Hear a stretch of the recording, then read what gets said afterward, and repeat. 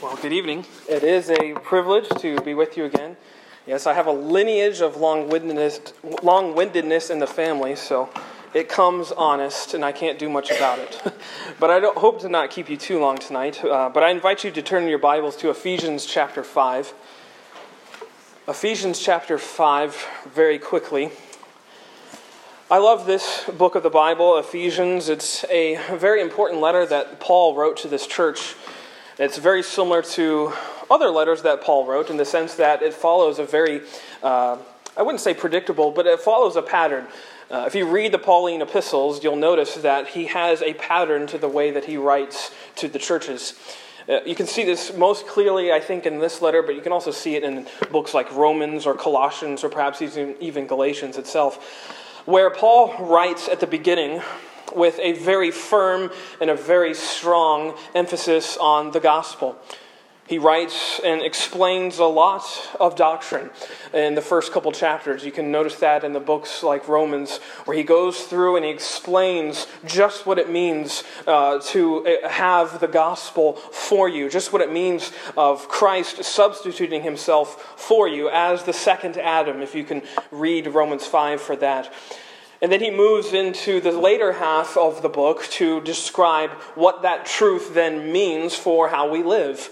What does it mean for the fact of Jesus substituting himself for us? What does that mean and what does that look like in our life?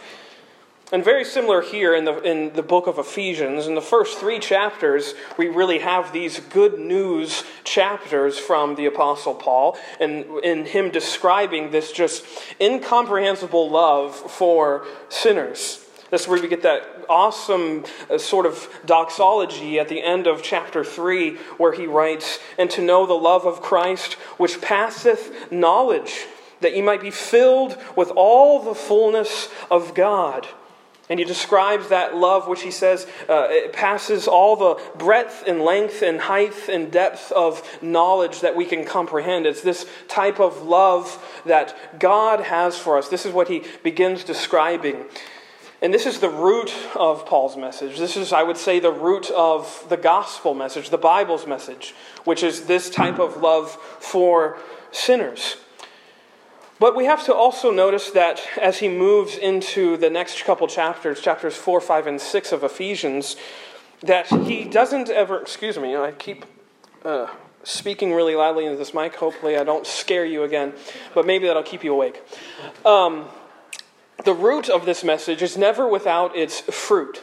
The root of the gospel is never without the fruit that comes after the gospel, because the gospel never leaves a sinner unchanged. It never leaves a sinner right where they are. Yes, there's that old saying that we're probably familiar with, that the gospel saves you just as you are, and that is absolutely true, but it doesn't leave you as you are. It changes you. It fundamentally changes how you live and how you act and how you walk and talk.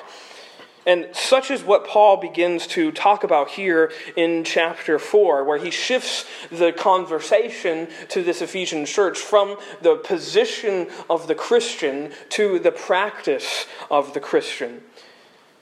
And that's where we get that awesome verse in chapter 4, verse 1, where he says, "I, therefore, the prisoner of the Lord, beseech you, that ye walk worthy of the vocation wherewith ye are called." He says, "I, therefore."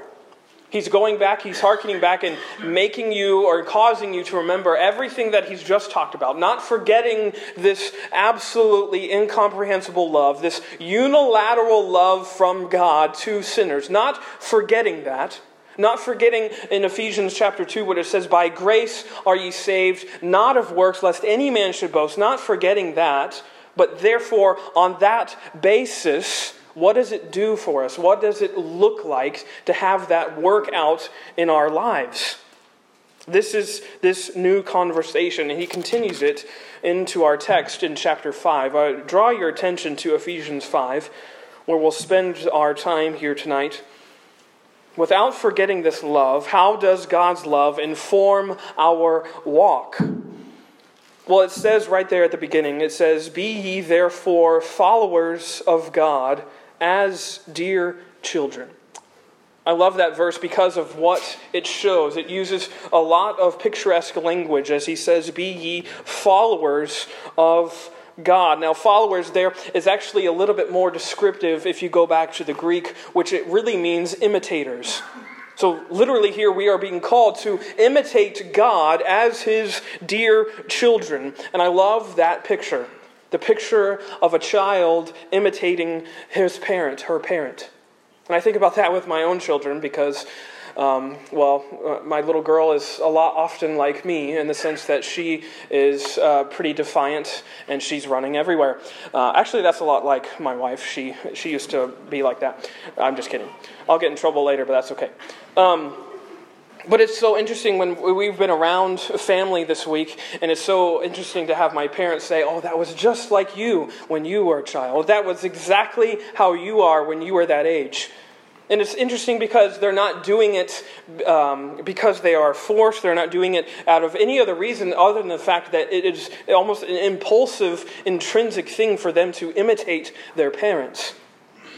I remember one of my favorite VHS tapes. If you remember what a VHS tape is, that was this old device that you would put into a VCR and you could watch shows on it. It was great.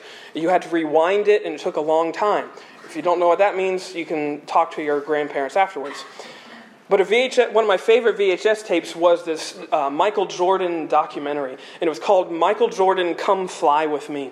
And it was just an awesome, like 80-minute long highlight reel of Michael Jordan and all of his highlights up to that point. I think it was released in like the early 90s.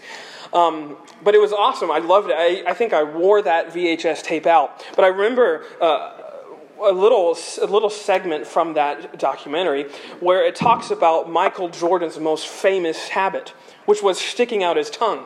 If you look at almost any Google image of Michael Jordan and he's concentrating and he's going through defenders trying to score a basket, he's most often having his tongue stick way out.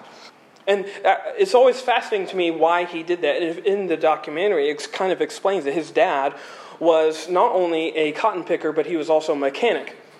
And whenever he was concentrating on something very difficult, something very hard or intricate, his father, Jeffrey Jordan, would stick out his tongue. And so, just like his father would stick out his tongue when he's concentrating on something like a car, so is his son, Michael Jordan, the most famous, perhaps, basketball player ever to live. When he's concentrating, he's imitating his father. He's copying his dad. It's because that's what his dad used to do. He sees it and he copies it. He sees it and he imitates it. And I think that's something similar to the way that what this verse means here. In the same way that Michael Jordan kind of looked at his father and just intrinsically, impulsively learned to copy him, the same way, the more that we look at our Heavenly Father, we are to copy him. In the way we act, the way we walk, the way we talk. As children imitate their parents' mannerisms out of love, so are we to copy Christ's love, however imperfect that copy may be. The command here to be ye followers of God as dear children, and then continuing into verse 2 where it says, "And walk in love, as Christ also hath loved us, and hath given himself for us an offering and a sacrifice to God for a sweet-smelling savor."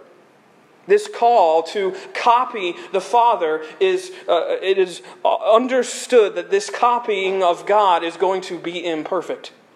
We are imperfect souls. We are imperfect human beings. And notwithstanding how perfect our copying is, Christ's command of us is to copy the Lord Jesus Christ, to copy himself. And we do that. We do that by walking in love. We aren't slaves. We aren't employees. We aren't necessarily prisoners. We don't follow God because we dread some sort of punishment coming down on us. But just like my children and just like your children, they copy us out of love. They copy us because they see us and they aren't forced or threatened to, but because they're our children and they love us. And they see our love for them. It is instinctive, it is impulsive, and the more we see ourselves as children, I think the more we will see that this relationship come to play in our own lives. This is our motivation. This is our purpose. We are motivated by a one-way love, as I said earlier, a unilateral love that Christ has for us. That is our foundation of our imitation. So very quickly, in the time remaining, I would like to look at two ways we can copy God. Two ways. How do we imitate God in our present day lives? How do we go about copying Christ in an age that is defined by darkness, defined by anything and everything that's opposed to Christ himself? How do we go about copying him and following him in a world that is antagonistic towards everything that is related to the Lord Jesus? Well, two quick points I want to make, and the first is this. Don't be afraid of the dark. Look at verse 8 of chapter 5. He says, "For ye were sometimes darkness, but now are ye light in the Lord. Walk as children of light." Following God, copying the Lord Jesus Christ, means following him into the darkness. It means we walk into the dark as children of light, Paul says here. Though this church, if you read about the Ephesian church, especially if you read about it in the book of Acts, it was inundated with darkness. It was inundated with strife and struggle. And though that this church was surrounded by that, Paul was commissioning them to and encouraging them to differentiate themselves as the light. You've been rescued from it, but you have also been called to re-enter it again as the light. Walk as children of light, he says. This is not a command for alienation or isolation. Look at verse 7. He says, "Be ye not therefore partakers with them, but walk as children of light." He's not commanding them to separate themselves in some sort of monastic type of living. He's saying, don't join with them. Don't partner with their darkness. Differentiate yourselves as the light, as children of light. Don't join in their type of living. Don't join in the things that they are saying is okay. Don't join in what they are saying is good and right. Differentiate yourself as children of light. This is what our walk is supposed to look like. It means entering into the darkness. This is the usefulness of light. The usefulness of light is found as it invades a dark space. And just as Jesus Christ entered our dark world of sin, so are we called to re-enter this same world and showcase Christ's light, Christ's love. As he says in verse 2 again, "And walk in love, as Christ hath loved us." Loved the very same people who he, as he says in verse 8 again, who were sometime in darkness. This is what you once were. You were like this. But now you are light. Walk as a person of the light. Invade the darkness because you are reflecting the Lord Jesus' light. Don't forget where you came from. And this isn't a command to go back into the world and join back into what they call good or what they call okay. We are called back into the darkness to broadcast this good news, to broadcast the very good news that he was charging them to uphold and preach and publish, to prove to the world that just the vast difference that grace makes. Look at verse 10 where he says, "Proving what is acceptable unto the Lord." This is what our walk is to look like. It is one that it proves to the world that, yes, we were once like this, but this is the difference that grace can make. This is the difference that Jesus can make. And you can sense Paul's urgency for this church. Look at verse 14 where he says, "Wherefore he saith, Awake thou that sleepest, and arise from the dead, and Christ shall give thee light. See then that ye walk circumspectly, not as fools, but as wise, redeeming the time, because the days are evil." He's urgently encouraging them to walk this way, to walk in love, to not be afraid of the darkness, to re-enter it again, showcasing Christ's light for a dark world. I think the sense here is, the sense of this urgency, the sense of this command to not be afraid of the dark. I get this picture in my head of a firefighter rushing into a house that's burning. They go there fearlessly. Perhaps they have a little bit of a sense of afraidness to them, but they go there courageously, not to partake. They're not there to relax and have a cup of coffee. They're there on a mission. They're there with a sense of urgency and a sense of confidence and a sense of strength because they are there to pull out survivors. And it's the same way with us. We've been called to re-enter the world, walking in light and love for our neighbor, to pull out more survivors. More brands from the furnace, as one of the prophets might say. And we imitate God in the dark by showing other sinners the same grace that we've been shown, by showing them the same love that we've been shown in the Lord Jesus Christ. That's where we get that great command in verse 32 of chapter 4, where Paul says, "And be ye kind one to another, tender-hearted, forgiving one another, even as God for Christ's sake hath forgiven you." You don't have to be afraid of the dark, because Jesus is with you in it. He is the light that we reflect. He is the light that lights our feet and lights our path. He is the light of the world. That's the light that you carry with you. It's not something that you have of your own. It's not something that you manifest from yourself. The light that you carry with you into the darkness is the very light of the world. It is Christ himself. So number one, don't be afraid of the dark. But number two, secondly, the second way that we can copy God in a world that is filled with darkness is this: don't get used to the dark. Don't get used to it.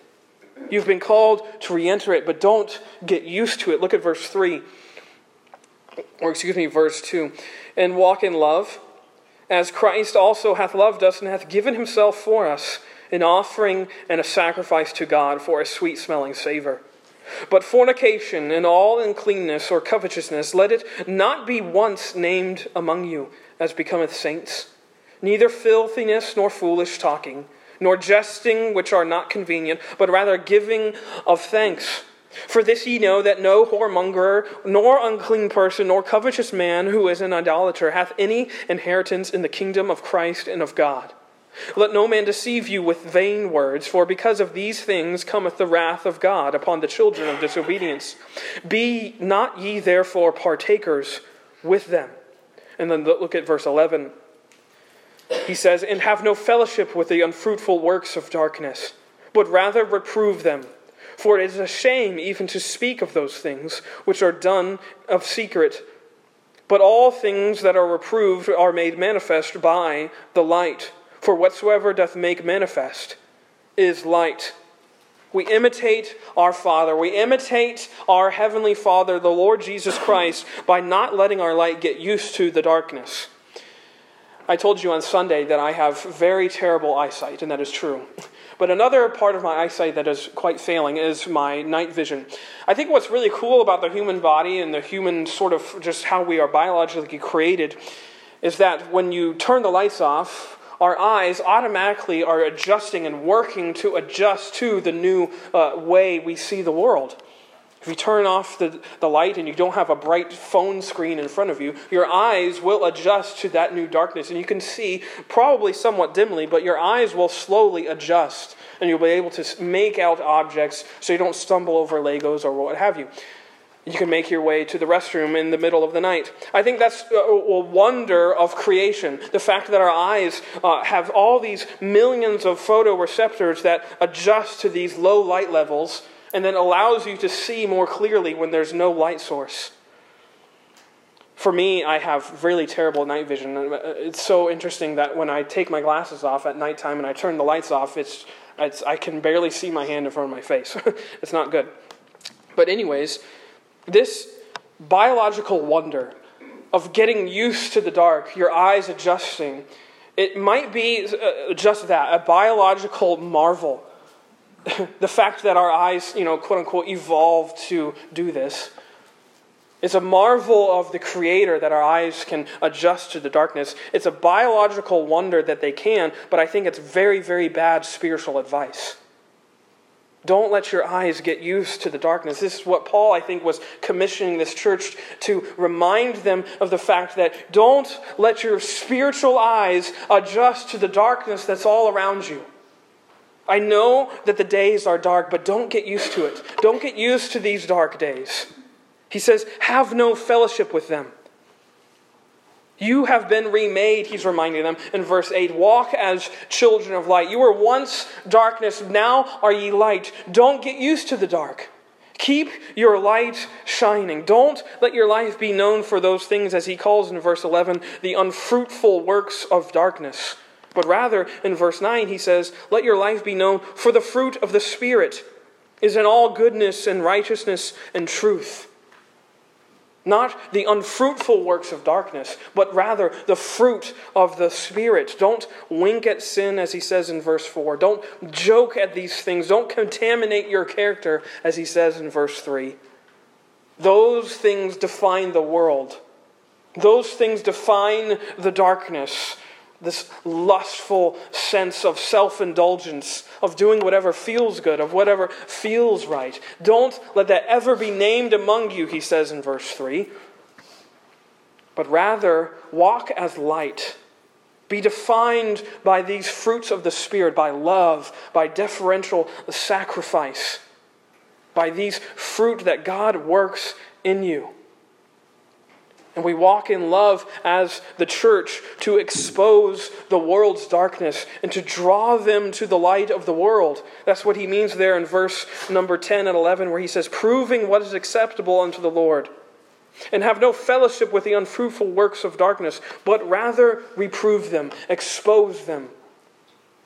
Expose their false way of living, their false hopes, their false joys, their transient dreams. Expose them for what they are, things that will never satisfy, never fulfill. Show them the light. Show them the truth of God's word, which fulfills. This is what we are called to do, living as beacons, living as Jesus' lights in the world. We reflect the light of the world to both warn and to bless those that are around us. And I think nothing makes God smile as much as his children living to copycat his love and forgiveness for other fallen people. I think as we walk in this world, yes, as imperfect imitations of our Lord Jesus, God is smiling at us as we seek to love and forgive those that are around us. Albeit imperfectly, he is smiling. He is finding joy in that. He's finding joy in the fact that we are making a difference by grace, making a difference in us. Don't let your light go dim, Paul is saying. Don't get used to the dark. No matter how dark the world may get, no matter how far they may stray into the darkness, we stand as light. Look at chapter 6 in verse 13 where he says this. Wherefore take unto you the whole armor of God, that ye may be able to withstand in the evil day, and having done all, to stand. There's a really cool feature built into your phone, probably, if you have an iPhone, the only phones that you're allowed to have. I'm just kidding, you can have something else, but it probably doesn't work as well. It's called an ambient light sensor. You may have noticed it, that if you have this feature turned on your phone, when you walk out into the bright, sunny summer day, your phone will have to get brighter because there's a lot more light source coming into it, so you can't see it as well. So it has to turn the brightness all the way up. But then if you're doing something that's probably not beneficial to you and you're looking at your phone right before bed with the lights off, it dims. Because it doesn't have to broadcast as much light so you can see it. This sensor, it adjusts the brightness of the screen based on the ambient surroundings. I think a lot of times, and I speak of myself, sometimes I do the same way with my spiritual life. My spiritual light sensor, so to speak, dims and brightens based on who I'm around. You don't have to raise your hand if you've done that, but based on who I'm around, I may turn up the brightness in what I believe and what I say and what I do, and in other cases I let it go dim. I adjust to my surroundings. I adjust to what's around me. I think that should, as Paul says, let this never be named among us. Let it never be named among us that we ebb and flow in our walk as children of light based on who we are around. Don't let your light sensor of your soul dim based on who you are with. Stand, as he says in chapter 6, stand or walk, as he says in chapter 5, as children of light. No matter who you are around, no matter who you are with, this is your commission, this is your calling. As we see the darkness of this world, we are tempted to lower the brightness on our witness so that we live more comfortably.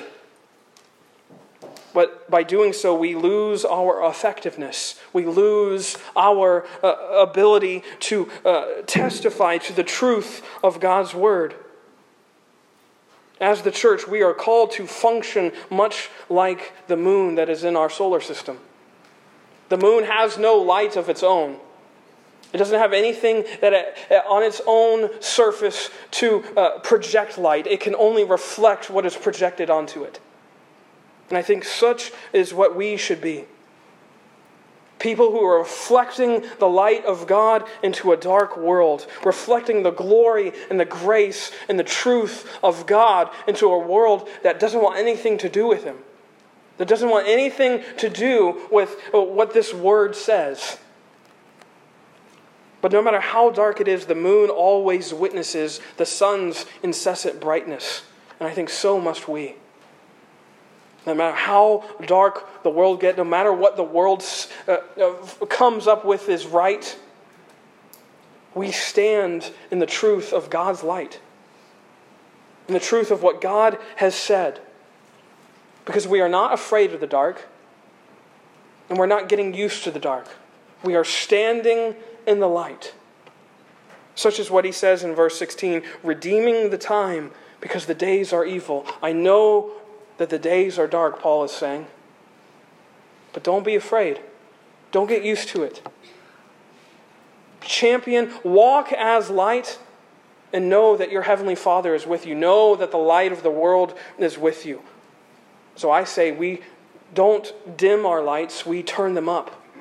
Let's turn up the brightness on our spiritual walk. Let's let that little children's song, don't hide your light under a bushel. No, I'm going to let it shine.